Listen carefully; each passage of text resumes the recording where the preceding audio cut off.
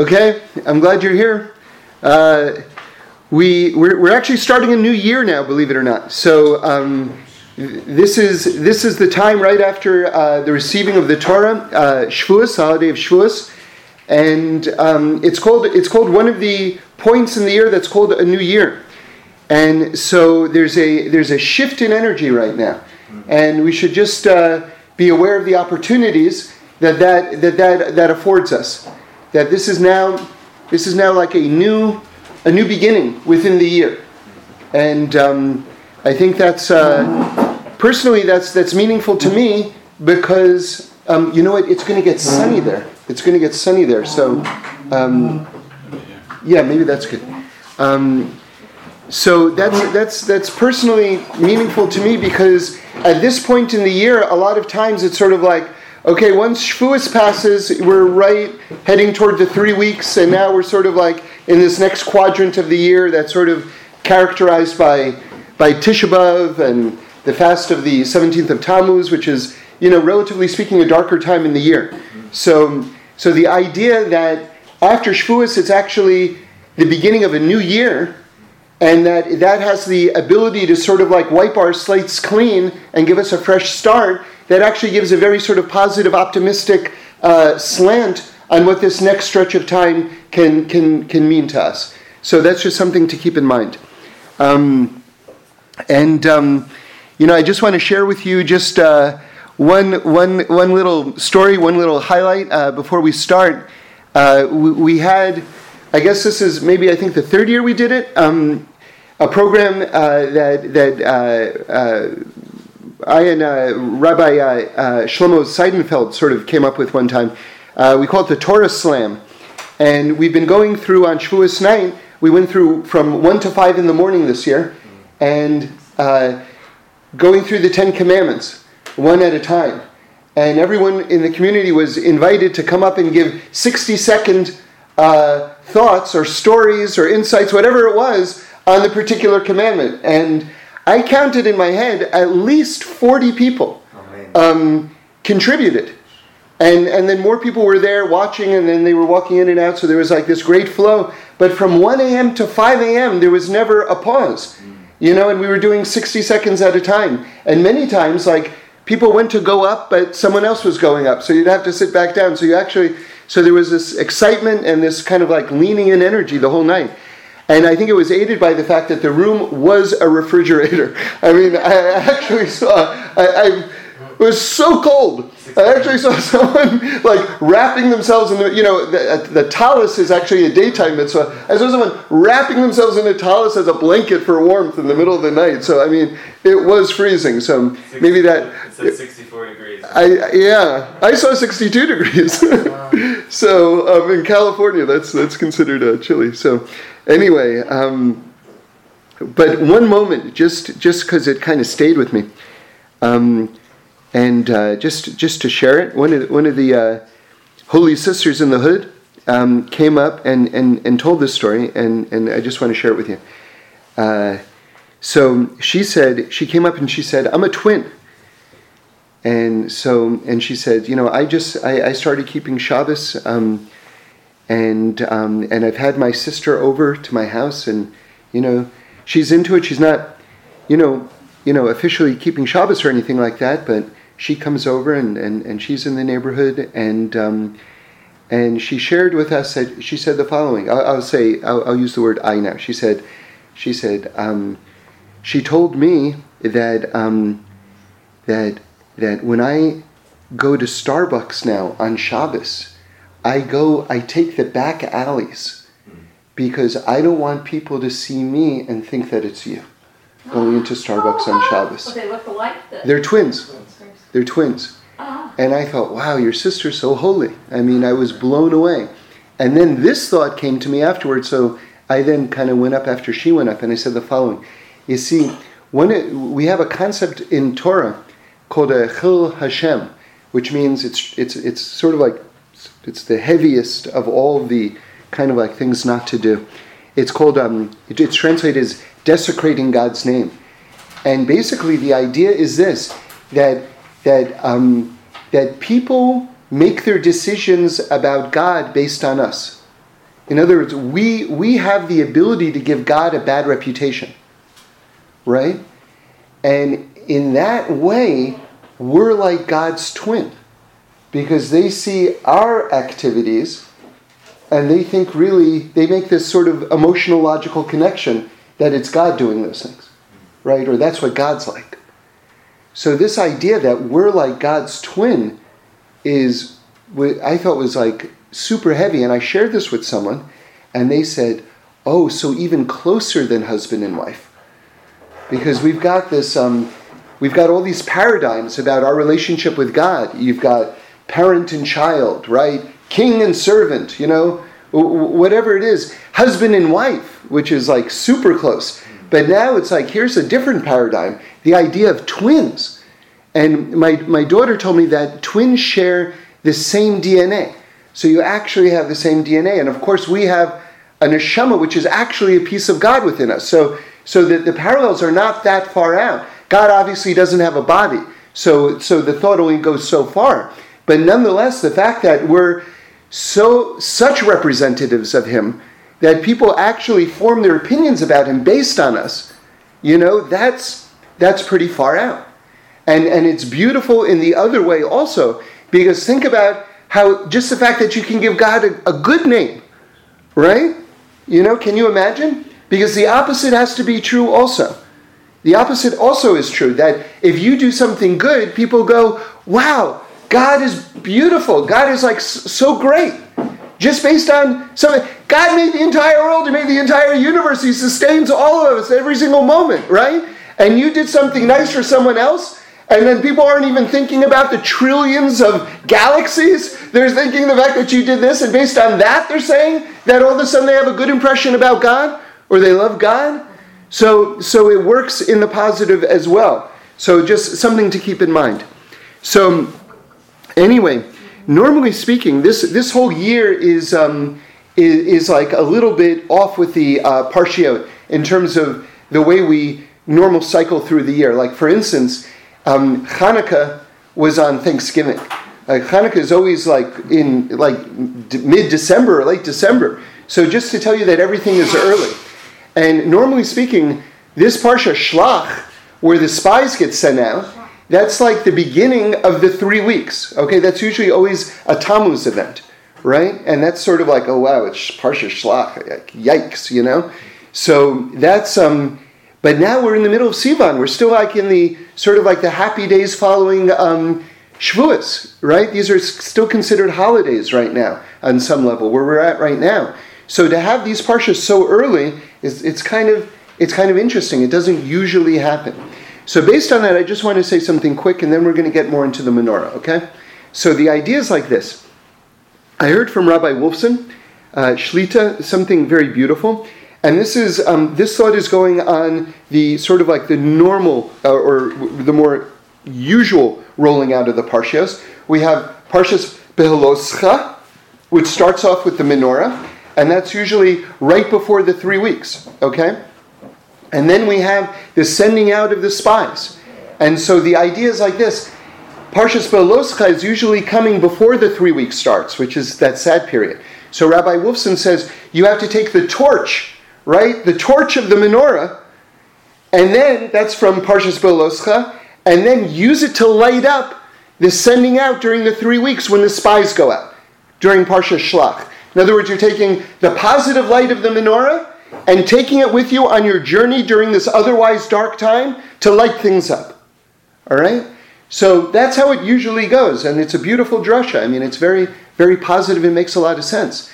But I was thinking, but wow, now that whole sort of like partnership between the menorah and the spies going out is coming during this very positive time during the year, right? Because now it's Sivan, like I say, we're still in the afterglow of the holidays of a holiday of Shavuos. We're not saying Tachanun still in these days, so it's really like a holiday still. And so what would the connection be? How would it apply to now during this positive time of the year? Taking this torch and then going out on your journey and using it to light it up. And I thought to myself, I think maybe what it's saying to us on one level is that now is a time where we have to actively seek out all the positive stuff that's happening. In other words, in the other construct, it's sort of like just lighting up the darkness and just trying not to be overwhelmed by the darkness. But now it's sort of like, now it's coming in a different place. It's sort of like, now we have to use that extra light during this positive time to appreciate all the wonderful things that are happening, right? And to actively be involved in that, you know? See, life is a sort of is a strange thing, and I've heard it compared many times to and standing on an escalator that's going down. And the idea being that, if you're standing on an escalator that's going down and you want to maintain your level, you actually have to put in some work just to stay at the same spot. You see, a lot of people don't realize that they think that, something, I've attained a certain level of attachment or closeness to God, a certain whatever it is, and now I've got that, so I've got it, I've attained it. It's totally not true. It's a giant mistake that people make. They get a little too comfortable with their routine and everything like that, and they forget about the fact that there's sort of like a gravity to spirituality, meaning to say that just the nature of the world pulls you down, and that to maintain just your normal level, whatever that is, that requires an assertion of effort. And then if you actually want to grow, then you've got to actually, put in some work, right? So happiness is that way also. That we actually have to actively seek out what's positive. To sort of like wait for something nice to happen, right? And then usually, if you're like me, so often promptly forget that it happened, right? That's how most of us go through life. And the thing is that if you want to stay in this very positive place, it requires an effort. And that's sometimes we become passive participants in our own happiness, in our own life, in a way that doesn't fully appreciate sort of like what the rules of nature are, what the rules of our just humanity are. So let's actively seek out the good, always, but especially at this time. Okay, so now I want to go deeper, and I want to share with you an amazing Torah that I saw from the Magali Amukos. And again, the Magali Amukos is one of our greatest rabbis, one of the greatest Kabbalists. He was the chief rabbi of Krakow when that was like the number one rabbinic post in the world. This is at the end of the 1500s, early 1600s. Of course, the Ramah, who did the Shulchan Aruch, the Ashkenazi version, was the chief rabbi of Krakow as well. And I've never been, but I'm told that that's one of the great places to visit. In the world is the Jewish cemetery in Krakow. That it's just an unbelievable experience. So anyway, one of Reb Shlomo's most famous melodies is called the Krakow Nigun that he composed at the Ramah Shul in Krakow. So anyway, Krakow in Jewish in kind of Judaism is a major place, and especially then, So he says the following. Now again, the beginning of Parshas Beha'aloscha, it's talking about lighting the menorah, and maybe we'll just start off with this just as a basic thought before we get to the Magali Amukos. It says, Rashi says on it, that you have to light the menorah until the flames are basically able to stand on their own. Right? So if you think about it, it seems like a little bit redundant. Like, how else do you light something? Do you light something so that it blows out immediately? Like, lighting something means that you're lighting it till the flame stands on its own, right? And of course, all the Rishonim, all of the great rabbis don't use any extra words whatsoever. So a drasha is said on this. It's a beautiful drasha, but if you're going to light someone, in other words, if you're going to inspire someone and turn someone on, like, when are they fully lit? When they can do it on their own. Right? That's the idea. Like when someone is able to sort of like really get it and then be able to continue with it, like that's when you've finished the lighting process. So that's just something to keep in mind. Okay, so let's go to the Magali Amukos. So there's a famous medrash about Moshe and the menorah, which says the following: that Moshe Rabbeinu didn't know what the shape of the menorah was. He didn't know what the menorah looked like. And Hashem actually had to show him the design, how to do it. And so the Medrash takes pains to tell us that this idea of what the menorah actually looked like was very challenging for Moshe Rabbeinu. So the Magali Amukos asks a question, and if you think about it, it's a pretty understandable question. Moshe Rabbeinu got the entire written Torah. He got the entire Torah Shabbal Peh, the entire oral Torah. Like, how is it that just the shape of the menorah was so confounding for him? Like, it seems pretty basic. Like, if you got the entire Torah, you should be able to get, like, pretty much what a candelabra is going to look like, 7 branches, I get it. All right, 7 branches, I get it. Okay, it's got some decorations on it, but really, what's so confounding? But in fact, it was confounding for Moshe Rabbeinu. It was confounding. So why? Why? So the way I understand it is the following, and then we'll get more particular into what the Magali Amukos says. You see, you have to understand something. The menorah was not just like a lamp. The menorah was not like, hey, we're in the Beis HaMikdash and we haven't got electricity and it's going to get dark and how are we going to see? We're going to need a lamp. All right, thank God God gave us the menorah. So we'll have like some lights in the room so we can operate. That wasn't it. Okay, the menorah was the source of light for the entire world. And it says that the windows were shaped in a really interesting way. That they were thin on the inside of the room and wide on the outside of the building. So they were like funnels that went out. Meaning to say that the job of the menorah, and the Beis HaMikdash in general, but the menorah especially, was to broadcast that light to the entire world. So here you see that the menorah was not just a simple, electrical fixture so that we could get around properly, but that it was shining the light and lighting up the entire world. Okay, so now think about it. That means that the menorah then is that sort of like point in materiality which is transferring the light from above down below. Okay, so if this is the mechanism which is going to be funneling heavenly light into the world, the question then becomes, how is this going to be done? So this is the question that Moshe Rabbeinu seems to be struggling with. How is that going to be transacted? How is God going to pull that off? What is that mechanism going to look like? So this is the question.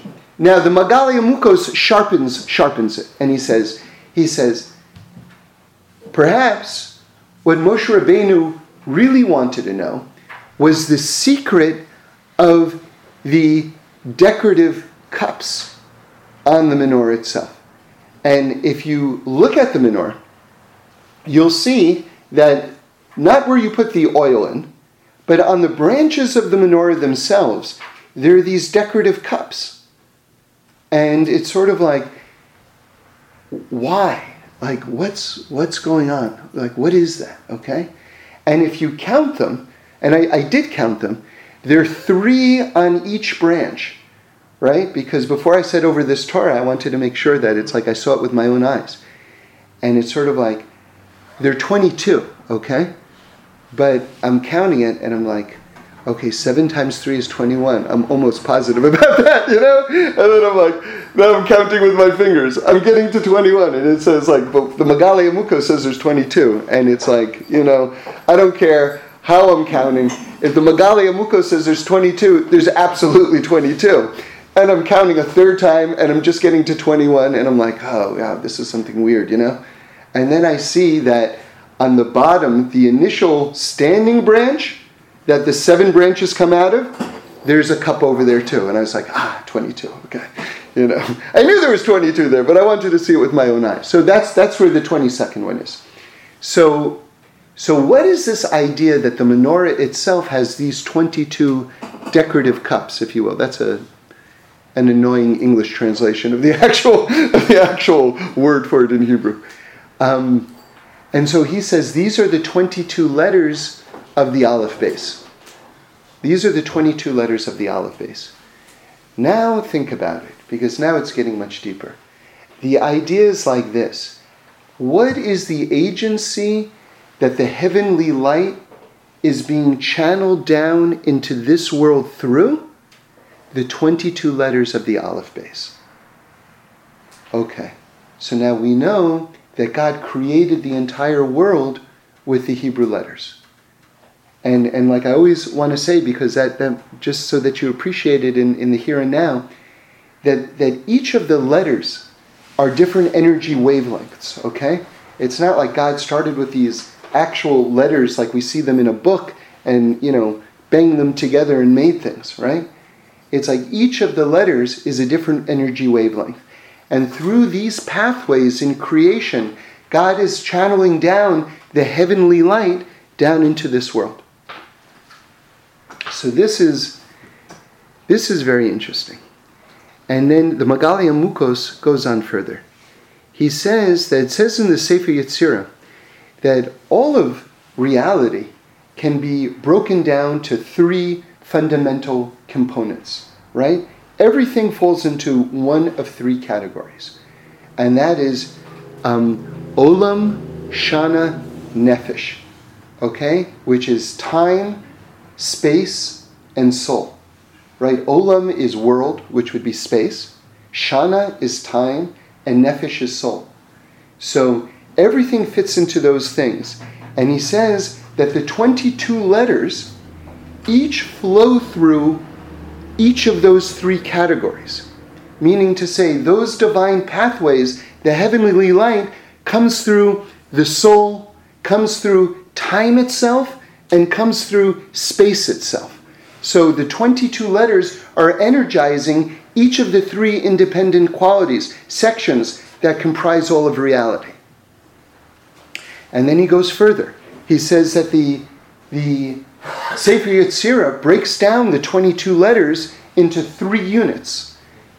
There are 3 letters that go together, there's a category of 7 letters, and there's a category of 12 letters. Okay, so within the 22 letter structure, there's 3, 7, and 12. And then he goes through each one of them, showing you how there's 3, 7, and 12 in each category. Now, I'm not going to go through all of them right now, but I'll go through a couple, okay? So, like for instance, time. Where do you see these 22 pathways of the Hebrew letters, right? These 22 sort of like energy components flowing through time. So there's, again, 3, 7, and 12, right? That comprises the 22, says the Sefer Yetzirah. So what are the 3? Pesach, Shavuos, and Sukkot, right? That's the unit of 3 within time. The unit of 7 within time is Shabbos. And the unit of 12 within time is Rosh Chodesh, right? The 12 months of the year. Okay? So maybe we'll do it with Olam also, with space. So the rudiments of materiality in this world are air, fire, and water. Okay? Now you might say, well, where is earth, right? Afar, right? Because normally speaking, we talk about 4 there. Why is it just 3? So I saw from Rav Yitzhak Isaac Chaver, right, that basically earth is the culmination of air, fire, and water. In other words, when you combine air, fire, and water, then you get earth. And by the way, that accounts for, he says, the repetition of the letters in the Yud Kei Vav Kei. Because did you ever wonder, why are there 2 Heys, right? So because air, fire, and water, which represent the first 3 letters of the Yud Kei Vav Kei, culminate in the bottom Hey. In other words, the bottom Hey is the Hey again, because you've already seen in earth the elements that you've seen previous before it. So there's a repetition of it. Okay. So coming back to the idea of materiality, So where do you see these 22 pathways? The energy that's flowing through that sort of like crystallizes space itself, olam, all right? And the answer is you've got air, fire, and water, that's the 3, the 7 planets, and the 12 constellations. Okay? So again, and then he does it on the body as well. Now I was thinking, and we'll hold off on that for now, but I was thinking that, everybody knows that it says in the Talmud that if you save one life, it's like you save the whole world. And everybody knows that a human being is a miniature of the entire universe, right? So isn't it interesting that if the fundamental components that make up the entire universe are space, time, and soul, right? Then you should see that in a human being as well. And I was thinking, wow, okay, I have a soul. So there's that element. Space, I take up space. I have a body, right? And then time, I have a certain lifespan, right? So there you see that each person mirrors the entire universe in another way, because each of us have these fundamental components of space, time, and soul in and of ourselves. Okay, so now let's go maybe deeper, which is this idea that, what did we say? Just to review for a moment, we said that Moshe Rabbeinu had a question. How am I going to make the menorah? What does the menorah look like? And we said that basically his question was this.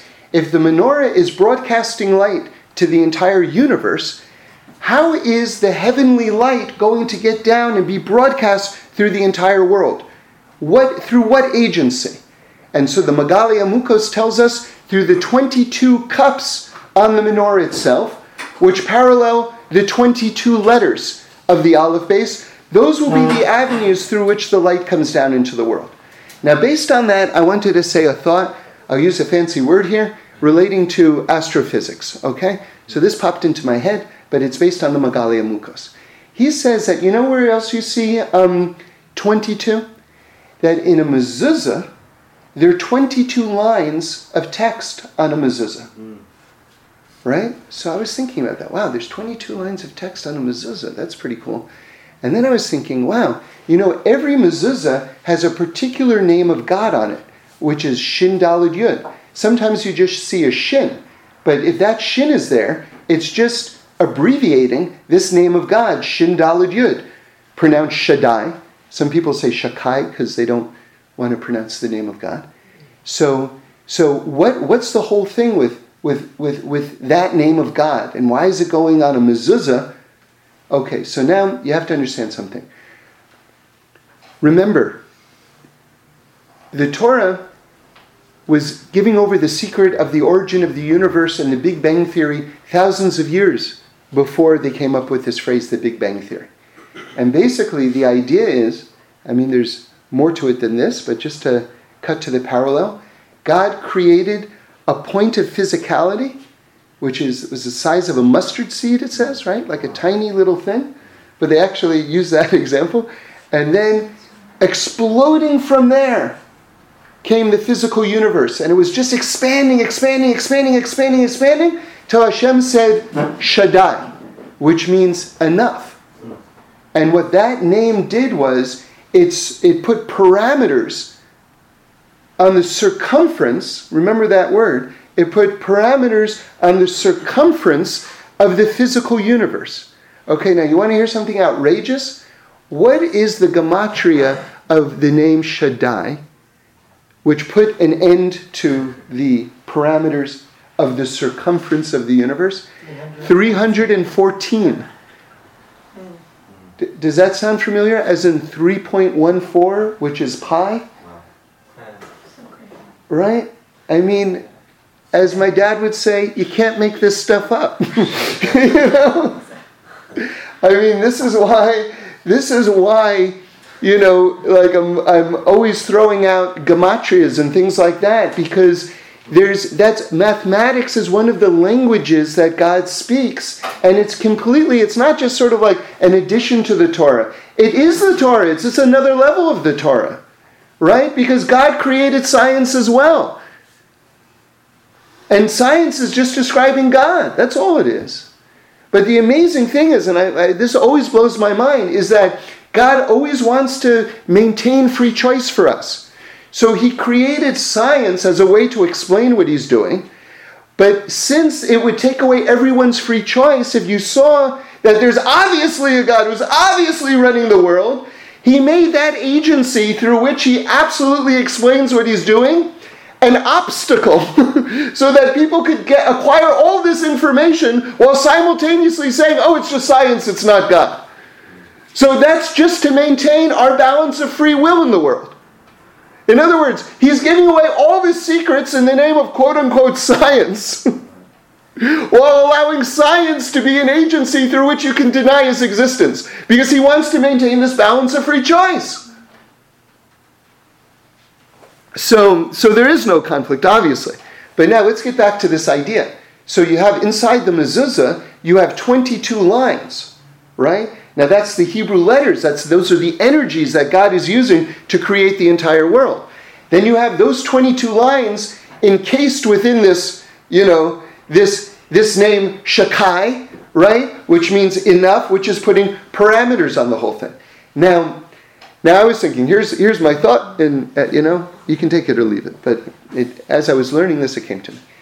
We talk about the expanding and the contracting universe, right?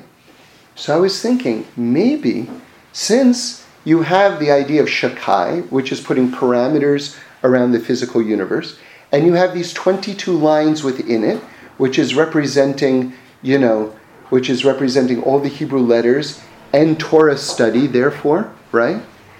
Is it possible that during times when we're studying Torah, the universe expands, and when we're not, the universe contracts? Is there possibly a correlation between those two things? Because it says that when you're learning Torah, you're sustaining the entire universe. So perhaps if you're really learning it well, you're even enlarging the universe. And not learning it so well, perhaps even contracting the universe. And I thought what would be a fascinating study, I don't know if science is up to this, but to track the great periods of Torah study throughout Jewish history, right? And see if it correlates with the expansion of the universe. Right? Like I say, I don't know if we have the instrumentation to do that, but why not check out what was going on in Sfat, like when the Ari was there, and see if that correlates with the expansion of the universe, right? Or like when the Baal Shem Tov was teaching, like, maybe. Or at the time of the Gemara, right? Maybe. Could be. So, anyway. So, let's keep on going. So the idea is that, again, Hashem is flowing his divine energy through the Hebrew letters, right? That's the 22 cups on the menorah. That's the agency through which the light is being transmitted to the world. So now, think about it. Each one of us is a letter in the Torah. Each one of us is a letter in the Torah. And what does that mean? Well, one thing that it means is that every single person is absolutely necessary. Because if the Torah is missing one letter, it's not kosher. You can't say a blessing over it. Which means that every single person, if we're missing any one of us, then we're absolutely, it's like a circuit. It's like it doesn't work if you're missing. So every single person absolutely has to realize how essential they are. You're totally needed. Whether you have that opinion about yourself or not, it doesn't work. It literally doesn't work without you. It literally doesn't work without you. So every single person is absolutely needed, right? Not only that. I was thinking one time that perhaps, there's a custom among certain quadrants of the Jewish people, among the men, to dress in black and white. The people who are really like Torah scholars dress in black and white. And it's black on white. Like the shirt is white, their jacket is black, so it's black on white. So what's a letter in the Torah? It's black on white, isn't it? Right?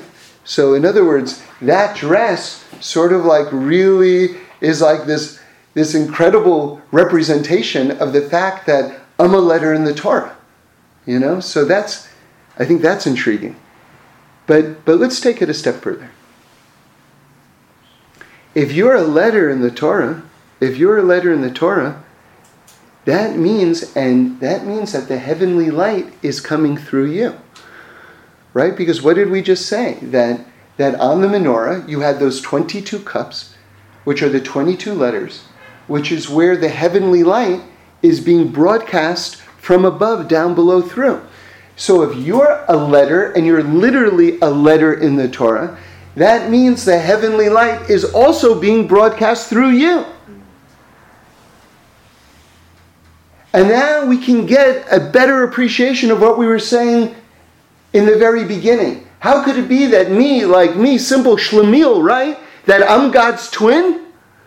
That people are making decisions about God based on me? But if in fact each one of us is a porthole for divine energy coming through, then all of a sudden it's sort of like, well, yeah.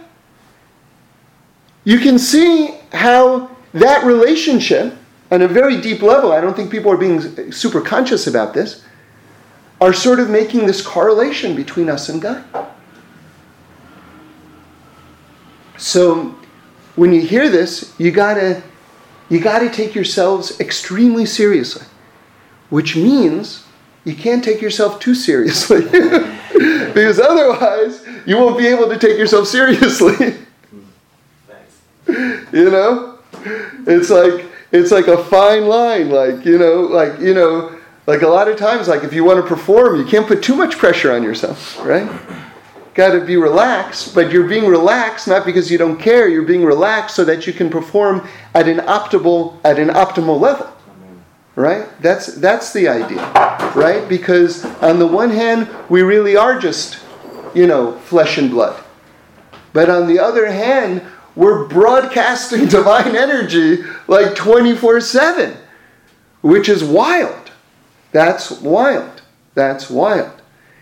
And that's why it's like, I always keep on saying, there's no such thing as a secular moment. It's like, I'm really into this thought because I really think that this is sort of like just this fundamental disconnect that the world has right now, which is, I call this bad math, okay? So here's some bad math. Thinking that God exists to the extent that I believe in Him, right? God, and so people think that, that person's very religious. For that person, it's like always a holiday or something, I don't know. Like for me, it's like, Yom Kippur, Rosh Hashanah, that's good. God exists, those days in the year. But God exists all the time, no matter what. Whether we believe in Him or not, God is existing. And there's a nice visualization for this. Someone was giving over. Actually, someone told me this. And what I thought made this that much more compelling was that this was a thought said by someone who was kidnapped, okay? And it was told to someone who I'm close to. So he heard it from the person who was kidnapped and was being held hostage in Mexico, okay? And Lo Aleinu, we shouldn't know from such things, and anyone who's being kept captive should be freed. So he was in this room, and it was dark. And then the light came on. I don't know, someone turned on a light, or maybe it became daylight. And all of a sudden he saw there's a table there. And he said, oh, that's interesting. I didn't know about this table, but it's not like this table just was brought here. This table was always here. It's just like when the light came on, I saw what was always here. And then he thought to himself, and remember, this is a guy who's like kidnapped. He's like kidnapped right now and being held hostage. He says, God is with me right now, no matter what. Even if I wasn't aware of it, God is with me, just like this table was always here. Certainly God is here right now and is always here. Right? So So this is an important thought. But there's a sort of like a PS to this thought, which is, you see, you got to like God. If I'm telling you that God is always there, and you go, that's maybe good for you because you like Him. You know, like, what about me? So you have to know that God is good. You have to know with every fiber of your bones that God is good. And like I say, if you want to, you know, if your mom is Jewish, you're Jewish no matter what. But if you want to really be a Jew, meaning if you want to believe in Torah and think and act like a Jew, right? You have to know with every fiber of your being that it's not just that God exists, and it's not just that God gave us the Torah. It's that God is good and loves us to pieces. You have to know that with every fiber of your being. You have to. You have to. And it doesn't mean that life isn't confusing, and it doesn't mean that life isn't often very painful, right? And it doesn't mean that we aren't given abundant challenges from the time we're born till our last day, right? But that's not a contradiction to God's absolute fundamental goodness and love for us. There's no contradiction there. And so Hashem should bless us that really we should all be menorahs, right? You know, by the way, there's 7 branches to the menorah. And Rabbi Nachman says those correlate with the 2 eyes, the 2 ears, that's 4, the 2 nostrils, that's 6, and the mouth is 7, right? That your whole head, which is basically kind of like the heavenly aspect of your body, right? Those are the portals to receive the light. And then we take that light, and hopefully we're actively seeking out all the good things that are happening, and then we broadcast that through our actions, through our thoughts, through our speech, to the whole world. Okay. Yeah.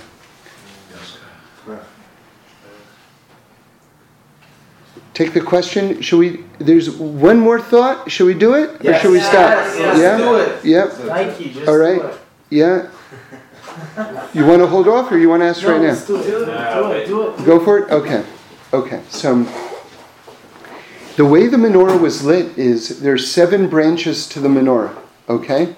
So the Torah teaches us that there was a very interesting construct because those 7 branches stand for the 7 days of the week. And that the 3 branches on either side of the middle branch leaned in and faced toward the middle. Okay? Like there was this sort of spiritual magnetism, basically. I mean, because they were all flat, you know, so how are they leaning toward the middle, the flames? So there was like this magnetic, I'm using that term poetically, but there was this magnetic quality to the central pole that sucked in the light from either side. So what was that middle pole? It's Shabbos. Okay, so Shabbos is the center of everything. Now, by the way, the tree of life in the Garden of Eden was in the center of the garden. Okay, so because Shabbos is the source of all blessing.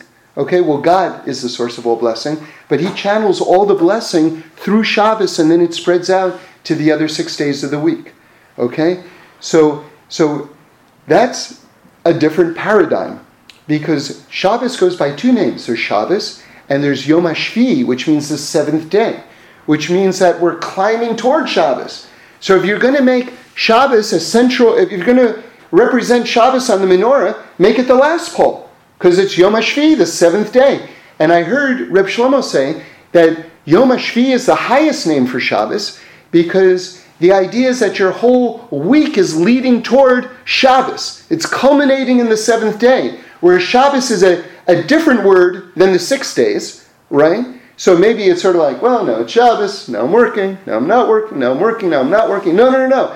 Everything is going toward the 7th day. The first 6 days are connected to Shabbos and culminating in Shabbos, okay? So why is Shabbos the middle pole? So, because it's the center of our lives, it's the center of our week. I'll tell you something beautiful. We have a concept in Torah. It's called Chol HaMoed. All right? And where do you see it? You see it on Pesach and you see it on Sukkot. So I'll explain.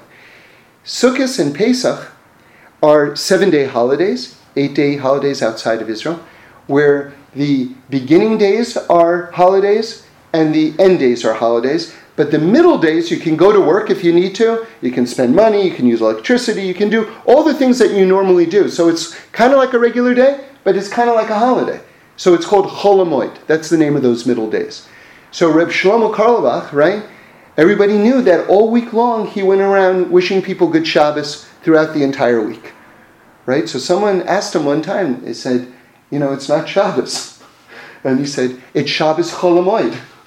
Meaning that all the by the way, there's no such thing as Shabbos Chol HaMoed, just in case you're wondering. But for him, like all the other days are Shabbos Chol HaMoed. It's just like they're just days leading up to Shabbos, right? They're in between days. Like the rest of life is just in between days between Shabbos. All right? So again, this is the concept of Shabbos being the middle pole. Now, where do you actually see this in halacha? You actually see this in halacha in a really intriguing way, which is that you can actually keep Shabbos till Tuesday night. Like you're allowed to do it, and so if you think about it, you'd have Sunday, right, Monday, and Tuesday, right? That would be the 3 to 1 side of the middle branch. But you can only keep it for 3 days. You know why? Because you have to prepare for Shabbos for 3 days. So then you have Wednesday, Thursday, Friday. Like those are the 3 days preparing for Shabbos. So in that way, Shabbos actually is, if you were to keep Shabbos the full extent till Tuesday night, and the halacha is you can make Havdalah until Tuesday night. Okay? So you actually see this. You actually see these ideas in halacha. So then Shabbos actually becomes the middle day of the week. So interestingly, if you look at the Psalm of the day for Wednesday, right, which is the first day that would be one of the preparation days for Shabbos, right? You can keep it right till then, but then the preparation begins. How does the Psalm of the day, what does it include for Wednesday?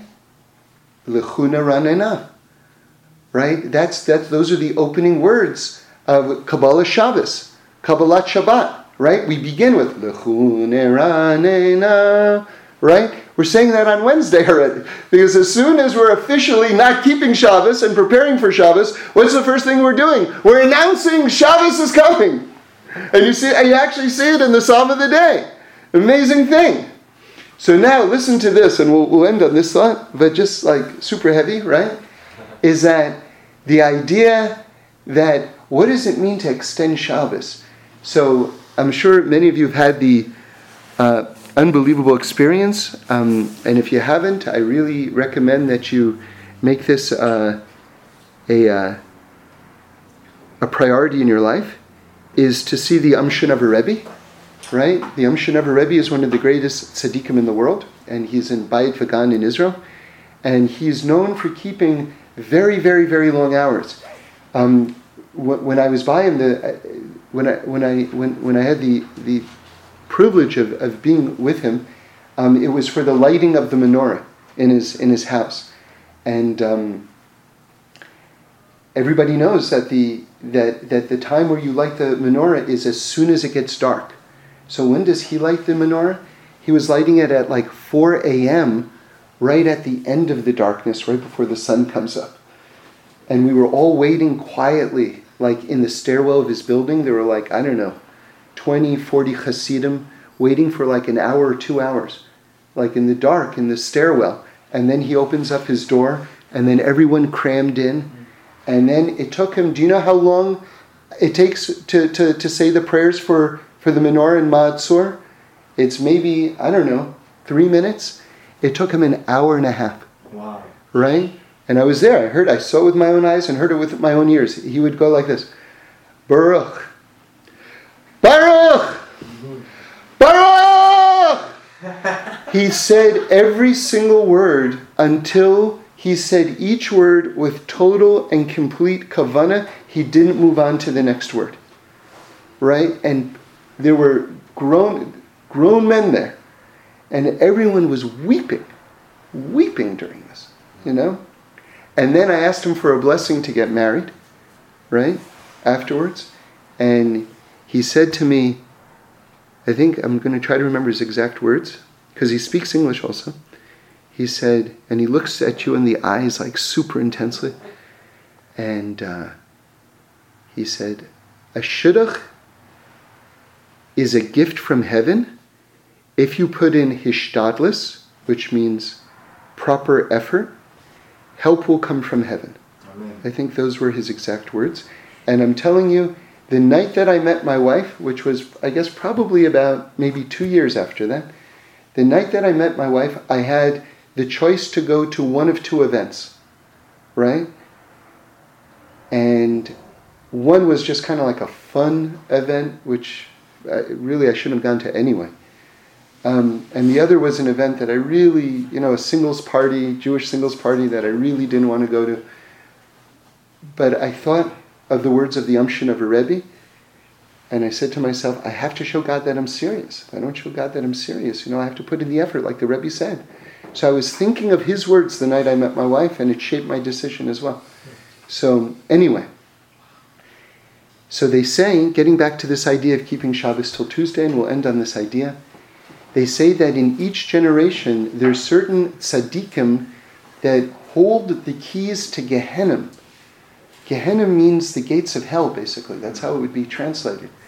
Okay, we have a concept of hell. It's not the same as what the nations say. Basically, just I'll put it in a nutshell.